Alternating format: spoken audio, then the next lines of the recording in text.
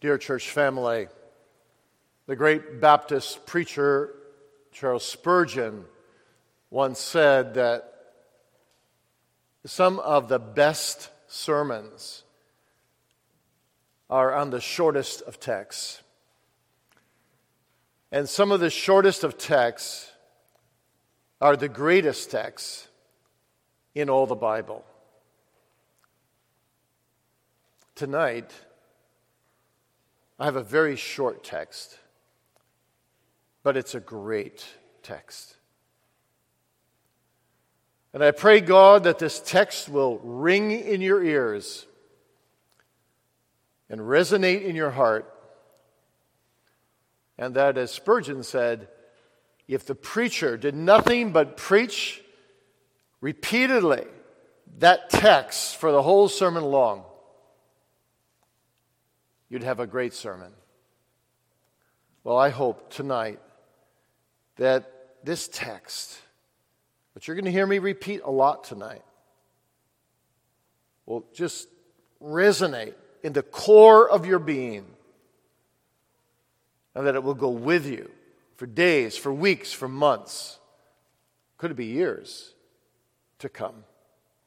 It's simply the opening words of verse 10, 1 Corinthians 15.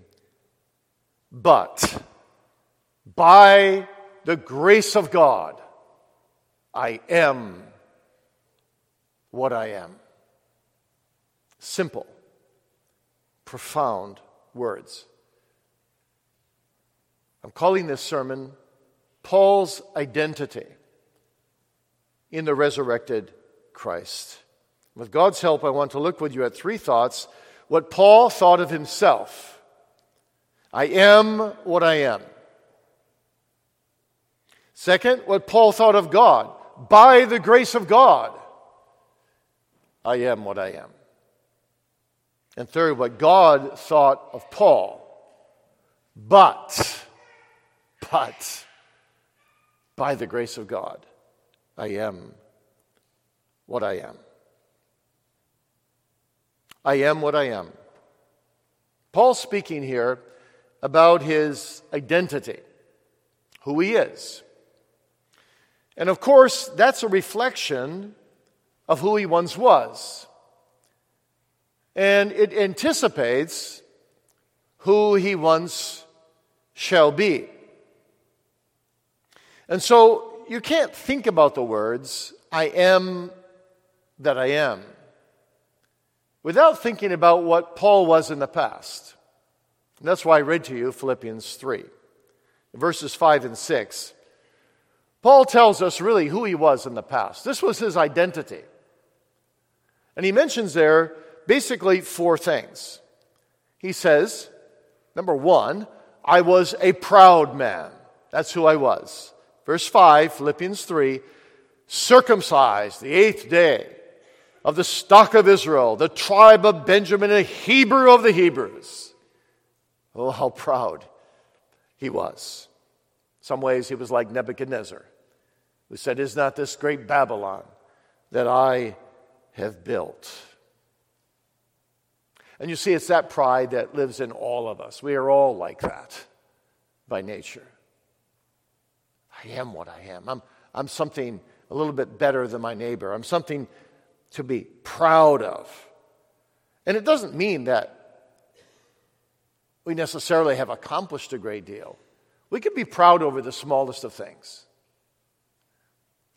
I remember vividly being in Mexico where a man said to me that he had something outside. He had just a dirt floor for home, a little shack. And he said, I have something out in my yard I want you to see that I'm very proud of.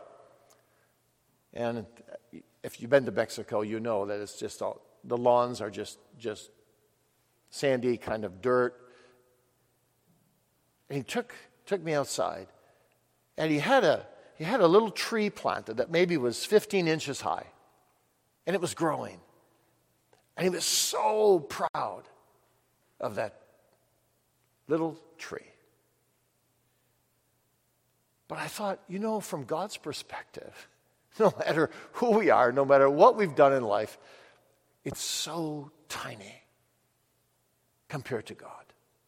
And yet we're proud of our little accomplishments. That's Paul. That's you and me by nature. Hebrew of the Hebrews. Secondly, Paul was an important man. I am that I am. He was important. He goes on to say in verse 5, concerning zeal, I persecuted the church. He's saying, I was so zealous. I couldn't just keep my faith to myself. I went out and persecuted those miserable, heretical Christians, imprisoning them. I was the important man, doing God's work. So he thought, God needed me to do his work. Again, that's consistent with our nature, isn't it? By nature, we're without God. We're against God. We even want to be God or be above God, but we think that somehow we're important. Today, of course, that's actually applauded in our society. We're supposed to have great self-esteem. We're supposed to think we're very important. We're supposed to tell children all the time that everything is wonderful with them and about them, and build up their self-esteem. When, of course, the Bible tells us that our real need is to have God esteem and Christ esteem and to be humbled at the feet of God. But this is who Paul was. Proud, self-important. And then third, basically good. Touching the law, he goes on to say in verse 6, a Pharisee. Pharisees were, as you know, the strictest religious sect of the day. They had hundreds of man-made rules piled on top of Scripture, the Old Testament Scriptures. They had the outside of the cup of their lives very clean, such that everything seemed right and in good order. Paul actually said, I thought I kept all the commandments, until God brought home the commandment, thou shalt not covet. At least outwardly, you see. I was strict. I had a list of do's and don'ts. I did the do's and I did not do the don'ts. I was a good man, a good Pharisee. Well, you and I by nature are like that as well. We say with one breath, we believe in the total depravity of man. And the next breath, if someone accuses us of something, we're very defensive. Deep down, we're thinking, I'm not really that bad. I'm really pretty good. And then fourth, Paul was not just a proud man and an important man and a basically good man in his own eyes, but he was also self-righteous. The end of verse 6 says, touching the righteousness which is in the law, blameless. Imagine that.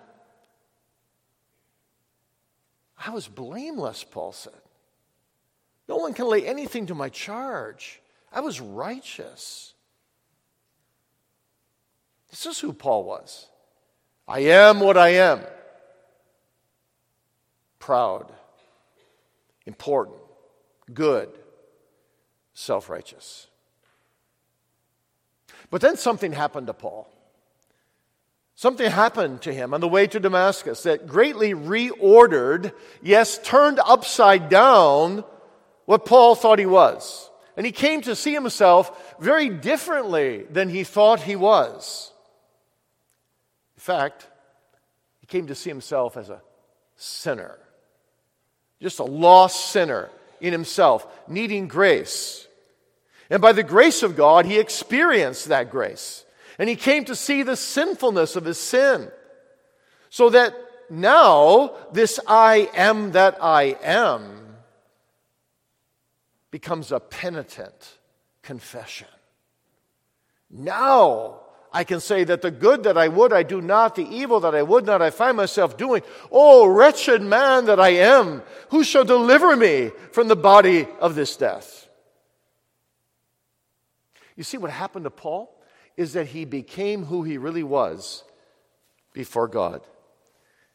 He became who he really was before God. There was something radically different now from what he once thought he was. Now he sees his sinfulness, his enmity against God by nature. Now he sees all that he was, so that all his credentials, the things that were on the asset column, became things on the liability column. He sees that everything outside of Jesus is dung, is garbage, and that his whole life was selfish and riddled with sin, exploding with sin. But by the grace of God, he now saw who he was, a sinful sinner. And he owns that sinnership before God. He doesn't only see the sinfulness of his sin now, but he sees also the holiness of God. Because on the way to Damascus, when God strikes him down, Paul cries out, "Who art thou, Lord?" You see, Paul was deceived about who he really was, but he was also deceived about who God really was and about who Jesus really was. He did not really know. And Jesus said, "I am Jesus whom thou persecutest." Isn't that interesting? Jesus so identifies with his people that he says, "Paul, when you're persecuting them, you're persecuting me. In all their afflictions I am afflicted," Jesus is saying. He identifies so intimately with his people, and this overwhelms Paul. And Paul sees him as the Holy One. And he cries out, "Lord, what wilt thou have me to do?" You see, friends, when God converts us, he brings us before him to see who we truly are. Nothing but needy sinners. But also to see who God is. Nothing but the Holy One. And so what becomes real for us now, when we confess "I am that I am," is that we are unholy sinners in the presence of the holy God, and we have no way of bringing ourselves together with him in our own strength. You know, it's so interesting that when John Calvin began his most famous book of systematic theology ever written, from the Reformed perspective, called The Institutes of the Christian Religion, it's so interesting that when he begins the book, he says basically this: "I'm not quite sure how to begin this book, whether I should talk about how we know ourselves, who we are, that we are, or should I begin by talking about who God is?" And he argues back and forth with himself. And it's like you're inside of Calvin's mind as he's debating this. And finally he says, well, maybe it doesn't make any difference, because when God shows us who we are, he always shows us who he is. And when he shows us who he is, he shows us who we are. And so he says, well, I'll begin with God, since in the beginning God made the heavens and the earth. But really, the two belong together: self-knowledge and divine knowledge. So as we come to know ourselves and our own sinfulness, we come to know God in his holiness. In fact, you can't really know your own sinfulness apart from God's holiness. These two things are inseparable. They're kind of like an intersection, boys and girls, in our lives. You know what an intersection is: when two roads come together and there's a stoplight. And what God does is he brings us in our life to a stoplight. And one road is sinfulness road, our own sinfulness. And the other road is divine holiness, God's holiness. And it's from that intersection that we learn to cry out for a Savior, because I can't save myself. I'm too sinful, and God is too holy. How can I be saved? Oh, holy God, how shall this unholy sinner ever find redemption in thee? And so what God does is he brings three things together now. He brings our unholiness and his holiness and the need for salvation in a Savior who can do what we cannot do, who can bring the unholy sinner and the holy God together. I am what I am. If you really see who you really are, these three things will have become more real to you than the church pews you're sitting on. I am an ungodly sinner. God is a holy God. I need Jesus. Give me Jesus, or else I die. How difficult this can be. How painful this can be. You think it was easy for Paul to lose all these wonderful qualities he thought he had and see that they're all garbage and all sinful? It's so painful to lose what you are and become what you really are in the presence of Almighty God. Nothing but a sinner with nothing to offer God. It's all nothing. All my credentials are stripped away. I've not only not merited salvation, but I have demerited salvation. And I have merited hell and death. My life is not just a zero, a neutral. My life is a history of sin. I have a bad record. I have a bad heart. I am what I am, a sinner who deserves hell and destruction. Have you ever been there? Expecting to perish. But notice, Paul does not just become before God what he is, but he says, by the grace of God, I am what I am. Something wonderful has happened to Paul in becoming what he is before God as a lost sinner. He fasted for 3 days and 3 nights. He was almost beside himself when he experienced how sinful he was. But then the scales fell from his eyes. And God revealed the Lord Jesus Christ to the Apostle Paul. And Paul received a new identity. By gracious Spirit-worked faith, he laid hold of that Savior. And he found his all in Jesus Christ. It was as if he had seen Jesus face to face. He says it pleased God to reveal his Son in me. And he describes it so poignantly here.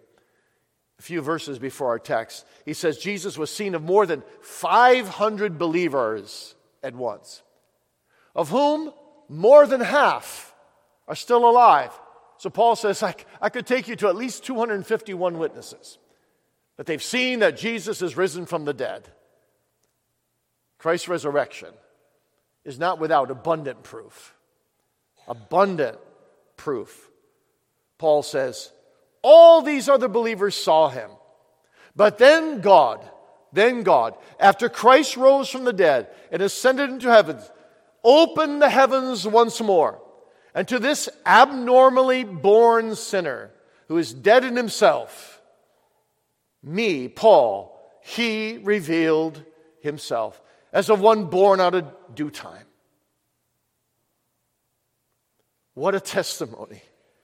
I have seen him, says Paul, with the eye of faith, my Savior and my Lord and my God. And so by the grace of God, I am what I am.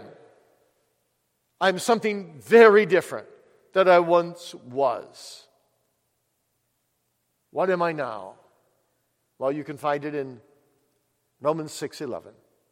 I reckon myself dead unto sin and alive unto God through Jesus Christ our Lord. This is my new identity. I have no business sinning. When I'm tempted to sin, I say, no. I'm a Christian. I'm in Christ. I'm to be dead to sin. Sin is to have no dominion over me. My sin is washed away in the precious blood of Jesus. I am reconciled by his blood. That's who I am. And I'm being conformed to the image of his Son. That's who I am. I'm a man, a woman, a boy, a girl, a teenager who lives out of the double obedience of Jesus. That he paid for all my sins in obedience to his Father, suffering unto death, and that he actively obeyed the law perfectly, loving God above all, loving his neighbors himself. The two things I could never do, he has done for me. And when I believe in him alone for salvation, he imputes that double obedience to me. And all my sins are imputed to Him. And I become a new creation in Christ Jesus. I am now not my own, but I belong to the faithful Savior, Jesus Christ, my only comfort in life and in death. He is my total righteousness. By the grace of God, I am what I am. It's beautiful, isn't it? Paul, the wolf of the tribe of Benjamin, is conquered by the lion of the tribe of Judah. The persecutor of the church is made the foremost pillar in the church. The raving wolf is made the shepherd of sheep. The murderer of Christians is now a proclaimer of the gospel, a herald, an ambassador of Jesus Christ. He who used his feet to go out and shed blood now uses his feet to go out to proclaim atoning blood that has been shed. And that all for Christ's sake. All because he was seen of me. Seen of me. It's worded so interestingly, isn't it? He was seen of me. Not because I saw him, but he was seen of me. It's not salvation from my side, Paul would say, but it's all grace. All grace. By the grace of God, I am what I am. It's all grace from beginning to end. Now, I was having a conversation actually this noon with a friend, and we were talking about some things in the English vocabulary, but it's true in Greek as well. Things that are very important to us, to all of us as human beings. We end up giving a lot of words, a lot of synonyms to such things. And one of those is, of course, your eyes or seeing. We've got lots of words for seeing, don't we? We've got see, observe, gaze, look, examine. A host of them. Probably 20 words if you did a thesaurus search for the word see. Maybe you'd have 30 words for see, because our eyes are very important. What we see is very important. Well, in Greek, there are 14 words for see. And they all have slightly different meanings. But there's only one of the 14 that has its focus on the one, which is Jesus, who saw Paul from all eternity so that Paul could now see Jesus. In other words, there's only one that focuses on the object doing the seeing rather than on the object being seen. That's the word Paul uses here. He was seen of me. He, the one that is worthy to be looked into. He that is the God of grace. So beautiful, because grace is so beautiful. Because grace is so solid, so sure, so one-sided, so powerful, so secure. Because it's all in Jesus, who cannot sin. Who's the rock of ages. Who's risen from the dead for our justification. By the grace of God. I am that I am. Now I hasten to add, of course, that though, if you're a believer, though your state with God is one of union with Jesus, by the grace of God I am what I am does not mean that we are sinless. Far from that. Not yet anyway. That day is coming. We're still condemnable. We're still rejectable in ourselves. But you see, what Paul is saying is my identity is no longer myself as I am in myself. My identity is in Christ. So I reckon myself dead indeed unto sin and alive unto God through Jesus Christ our Lord. Because I'm in Christ. I have believed into him by the grace of the Holy Spirit, and I'm really one in union with him, even though I am not him. This is a mystery. Paul says in Ephesians 5, it's like a marriage. These two shall be one. This is a great mystery. But I speak concerning Christ and the church. Yes, Paul says to the Corinthians, you may reject me. Yes, I may have many faults and flaws, but do not forget, I am in Christ, despite who I am in myself. By the grace of God, my real self, who I really am, is that I am in Jesus. I am living out of grace. Yes, I know the experiential groanings every day, still today, of Romans 7 about my sin. But I also know the experiential victory of who I am in Christ in Romans 8. No condemnation to them in Christ Jesus. No separation from the love of God in Christ Jesus, my Lord. Both are in me. Both are inseparable for what I am. I'm a sinner, but I'm a sinner, praise be to God, saved by the grace of God. Martin Luther put it so famously in his familiar Latin phrase, Simo justus et peccator. At the same time a sinner, at the same time I'm righteous, is literally how to translate it. In other words, I'm righteous in Christ even though I'm still a sinner in myself. This is what Paul thought of himself. This is what every believer, when he has freedom or she has freedom in Christ, thinks of himself or herself. Believers can say with a Canaanitish woman, truth, Lord, I am a dog, yet I am as a beast before thee, yet I am sustained by the crumbs that fall from the master's table. I trust in thee, Lord. My identity is in thee. My food is in thee. My life is in thee. My total salvation is in thee alone. So this is what Paul not only thought of himself, but it's also what he thought of God. By the grace of God, I am what I am. I want you to think this through with me. This is absolutely beautiful. Paul can no longer think of God apart from thinking of grace. The thought of himself and the thought of God are connected. As he has low thoughts of himself, he has high thoughts of God in Christ. He can't stop admiring God. He can't stop boasting of God. He can't stop proclaiming the grace of God. Everywhere you turn in Paul's writings, isn't that true? He's always boasting of the grace of God. Time and time again, his confession is, there's no value in me. It's all garbage in me. But everything is in my God. All of me is contained in the word grace. Everything I have, everything I need, everything I am, is all wrapped up. My real identity is wrapped up in this word, grace.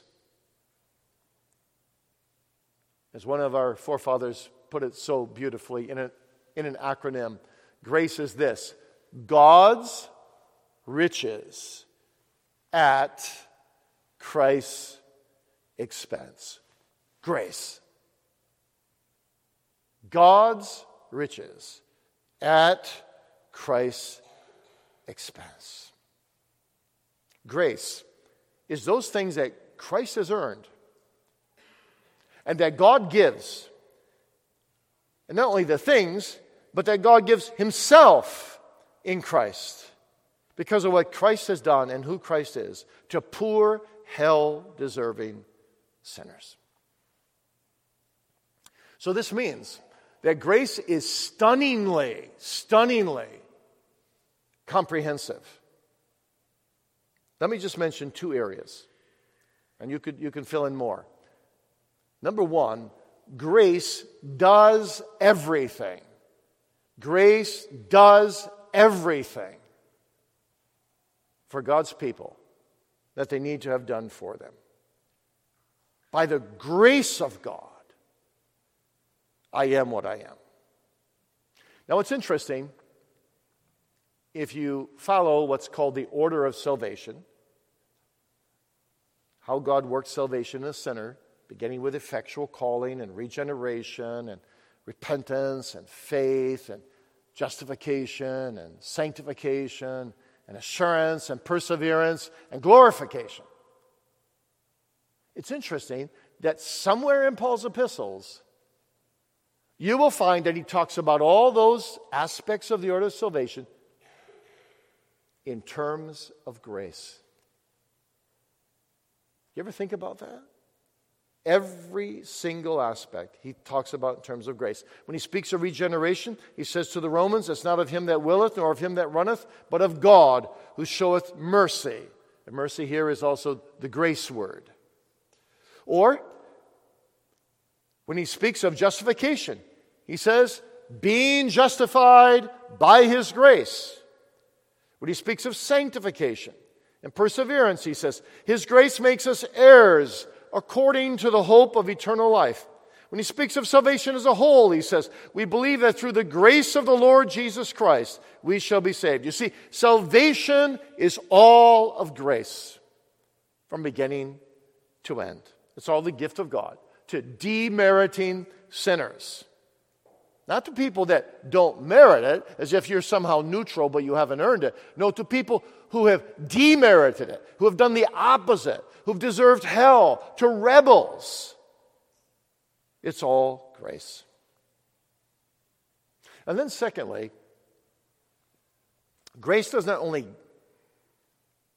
do everything for us as true believers, but it gives everything to us. Philippians 4:19. My God shall supply all your need according to the riches of his grace in glory by Christ Jesus. All your need. God knows we need all kinds of graces, don't we?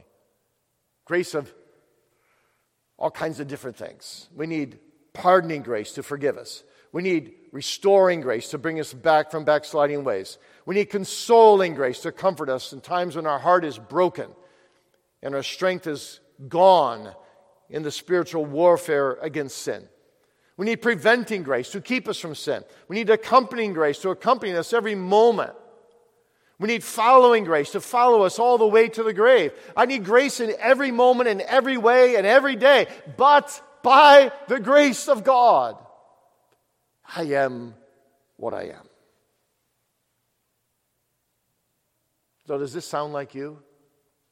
Are you dependent on grace?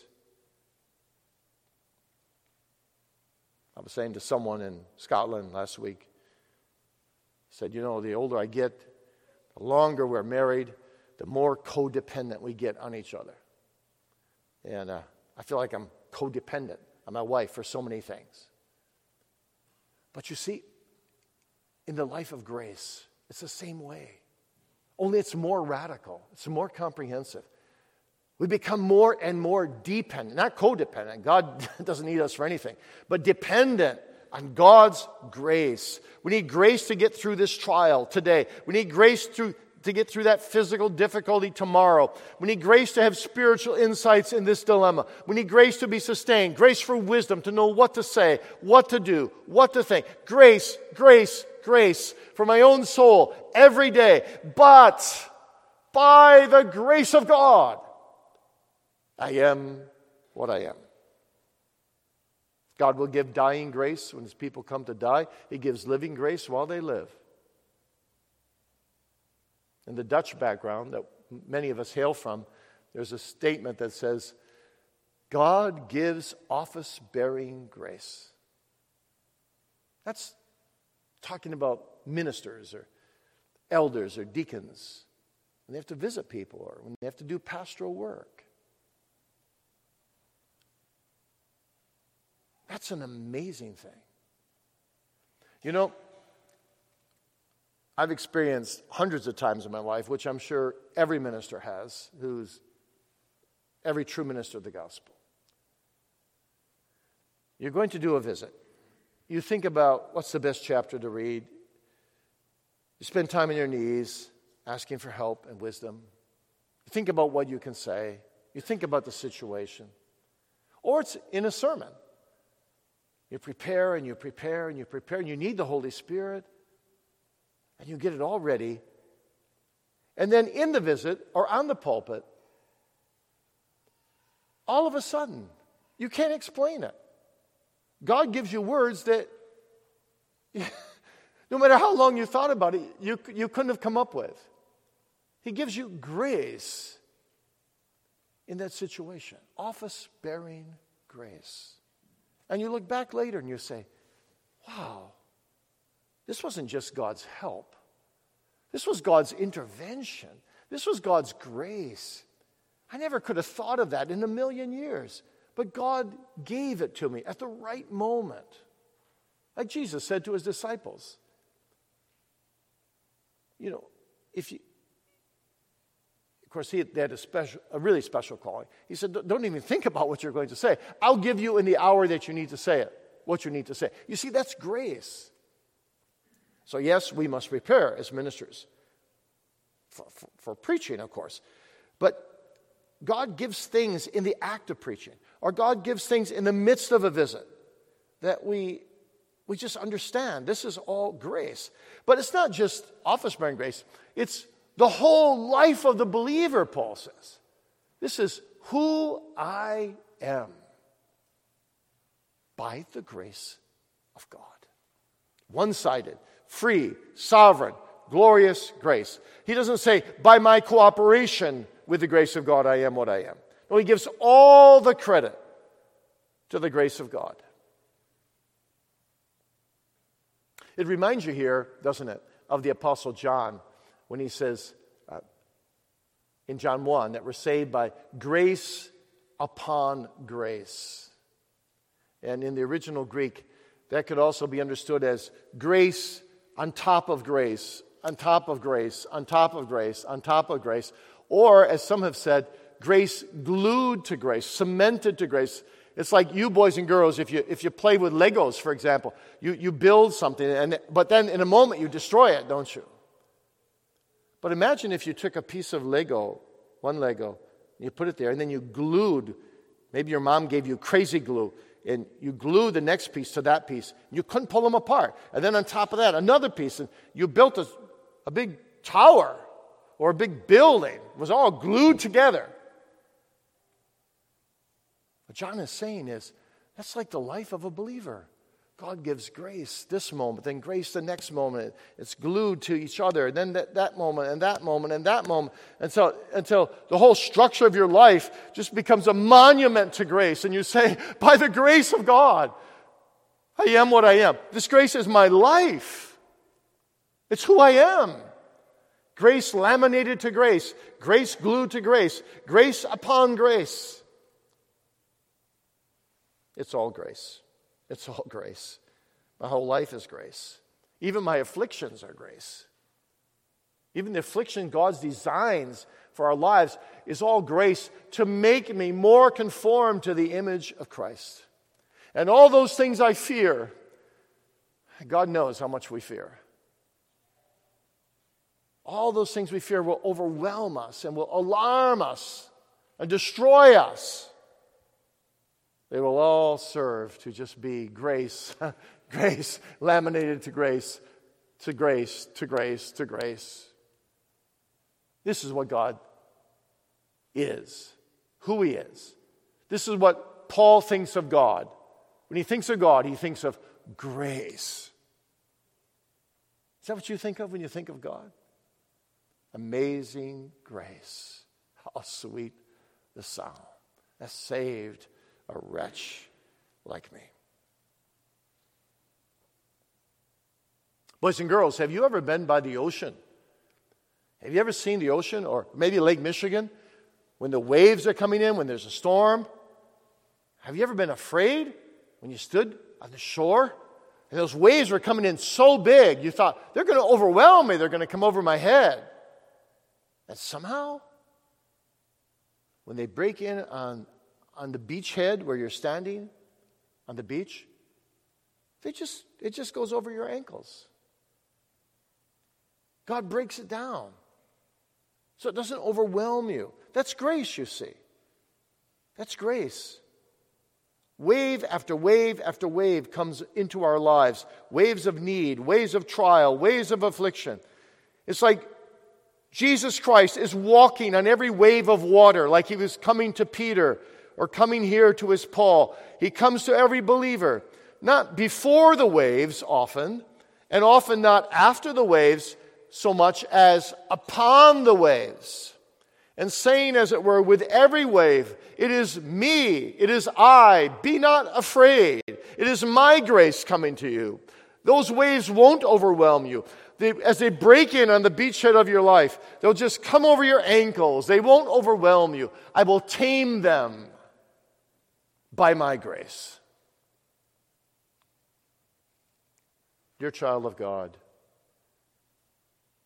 do you praise God every day for His grace? Do you thank Him every day? Do you confess 1,000 times that your thoughts of God are thoughts that extol His amazing grace? Are you so overwhelmed by God's grace that you can't understand how He can possibly be so good to you when you've been so bad to Him? Sometimes you just run out of words, don't you? You just run out of words. I can't put it into words. How good is His grace to someone like me? And you just sigh. You sigh your thanksgivings to Him in holy amazement with your whole heart. You understand what Samuel Rutherford said. Better let thy heart be without words than thy words be without heart. Sometimes you just groan, groanings that are unutterable, worked in you by the Holy Spirit. You just are amazed that God would find you beautiful, that God would sing over you, as Zephaniah says. That God's grace looks at you and says, thy voice is comely. I want to hear your voice, my beloved. That He loves you in Christ so much. You just can't understand it. You're so unlovable, and He is so lovable. And He loves the unlovable. He takes the best He could find, His own Son, and He gives them to the death of the cross and raises them from the dead. The best He could find for the worst He could find, the likes of you and me. This is pure grace. By the grace of God, I am what I am. So, dear believer, receive that grace. Love that grace. Receive the love of God shed abroad in your heart by the Holy Spirit. Don't push back against it. Don't say, well, yeah, but I'm so unworthy. I can't believe that He would ever save a sinner like me. He came to save sinners. Spurgeon said, when people come to me and say, why me? Why would He ever save me? I say to them, why not you? Aren't you a sinner? Aren't you lost? He came to seek and to save the lost. You're a perfect candidate for His salvation. Stop with this false piety. And bow before Him. He loves to save great sinners. He loves to make trophies of grace. He loves to say to His people, I love you, my child, with an everlasting love. Therefore, with loving kindness, cords of loving kindness, I have drawn you. Receive His love. Have you ever tried to convince somebody you loved them and they won't believe it? That is very painful.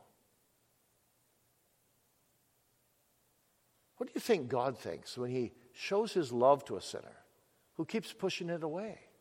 When the sinner needs that love more than anything else in the world? How frustrating. I've had to deal with some marital counseling issues too in this area, where the husband could not convince the wife that he loves her, or the wife could not convince the husband that she loves him. And the person who couldn't receive the love,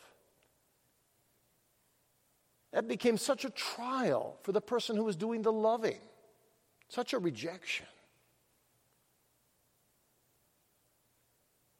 Be careful you don't reject the love of God in Christ Jesus, that you don't turn your back on grace. Embrace grace, love grace, receive grace, confess grace. By the grace of God, I am what I am. But finally, This text also implicitly now speaks about what God thinks of Paul. What God thinks of Paul. It's that little word but. See, Paul is saying, last of all, he was seen of me as one born out of due time. I'm the least of the apostles. I'm not fit to call me an apostle because I persecuted the church of God. I deserve to perish. If anybody deserves to go to hell, it's me. But, the very next word is but. But, this is the but of God's intervention. This is what God thinks of Paul. Grace of God. But by the grace of God, I am what I am. God intervenes. God intervenes on the way to Damascus. God kept intervening in Paul's life. God had thoughts of peace to him from all eternity. This is an eternal but. It reminds you of other examples of that in the Bible. I don't have time to go into them all, but just one. Ephesians 2:4. You were dead in trespasses and sin. But God, in His amazing grace. Dr. Martin Lloyd-Jones has a whole sermon just on those two words. But God. God intervenes, you see. This word, but, is rooted in the eternal counsel of the Most High God from eternity past. From all eternity, God put that but there. God saw Paul. God knew Paul. God knew He would change him from Saul to Paul from all eternity. The but of divine intervention. Turn Paul around. Turn Paul around. He's walking with his back to God. God stops him. It says, halt. It says, about face. Forward march. You see, he goes back to God. The God he deserted. The God he was persecuting. This is the grace of God. This is the fruit of the but of divine intervention. And so now these words, I am that I am, become all the more rich. Because who is God? Do you remember, boys and girls, when Moses saw God in the burning fiery furnace, the burning fiery bush, and God said, you have to go and deliver my people, Israel. You have to be their leader. And Moses says, but who can I tell the people has sent me to them? Because they won't believe me. I'm a nobody. And God says, you go tell them, the I am that I am has sent me, has sent you. And the I am that I am, in Hebrew, it means the I was that I was, the I am that I am, the I shall be that I shall be, the eternal, unchanging, covenant-keeping God who will never desert, who will never forsake, who will never let go of His grace for you. That God is sending you to the people, Moses to the people of Israel. So here is the secret. Why Paul could say, I am what I am, is because he is lying in the decree and in the will and in the grace of the great I am that I am. The great Jehovah who throws His buts and His interceptions and His own work into our lives and stops us and turns us around and marches us in the opposite direction. This God is the God of intervening buts who turns us around so that He and His I am that I am becomes greater than our former I am what I am. And He makes us a new creation in Himself, the great I am. He's almighty. His grace is more powerful than my powerful sins. His righteousness is greater than my unrighteousness. And that's why His gospel is greater than my depravity. Because He is greater than me. Therefore, His gospel is a gospel of hope, of refuge, and of victory. Though my sins mount to the heavens, His grace goes higher and sits at the right hand of the throne of God in the person of Him whose name is Jehovah. I am who I am. And this I am. There is no history of sin. There is no bad record. There is no bad heart. Never has He sinned. And yet He became sin, who knew no sin, that we might be made the righteousness of God in Him. So, dear child of God, you have a Savior who is the Son of God, who's passed into the heavens. He is God's but. You deserve to die, but He comes with His but, His intervention, His Son, and He makes His Son altogether lovely. And He says, in this Son, you become a new creation. In Him who's resurrected from the dead, in Him who lives forevermore at the Father's right hand, you are no longer what you once were. But I have had thoughts of peace to you from eternity past that will last to eternity future. It's an eternal I am that I am. Well, if this is true, my friend,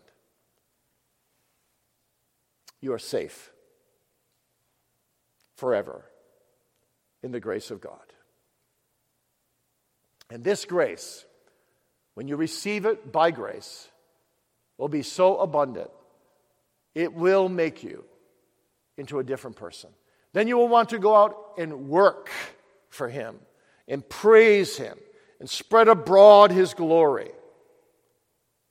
You see, Paul goes on in verse 10, actually. But by the grace of God, I am what I am. Yet not I, but the grace of God which was with me.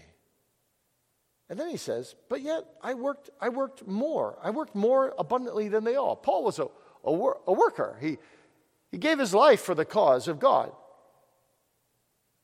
Grace was so overwhelming to him that it filled him with zeal and energy to dedicate his whole life to God. Like Thomas Goodwin, the Puritan, said, a Christian who is fully assured of the grace of God in his life will be 10 times more active for God than one who is not. And yet, Paul then immediately goes on. He's honest. He says, yet I work more abundantly than they all. Yet not I. Isn't that interesting? But the grace of God in me. So he's saying, it's the grace of God that saved me, and now it's the grace of God that puts me to work, and the grace of God that gives me the zeal and the energy to do the work. It's the same grace that stopped me, that same grace that turned me, that same grace that made me forward march in coram Deo in the face of God, that same grace that made me the apostle to the Gentiles, that same grace that gave me strength and energy. It's that same grace that is everything in my salvation, that is also everything in my ministry. It is all grace. My whole life is grace. And so the day is coming when not only Paul's soul, but also his body will be raised. That's the whole point of 1 Corinthians 15. If Jesus Christ is raised from the dead, Corinthians, you and I will be raised from the dead. And we will be reunited as believers with our souls. And the whole apostle, the whole man, will serve and praise God together with every single other believer, the millions upon millions that no man can number, on the great day of resurrection, when our Savior will come in the clouds and say, friend, come up higher, and enter thou into the joy of thy Lord. And well done, thou good and faithful servant, out of grace. Come and enter in.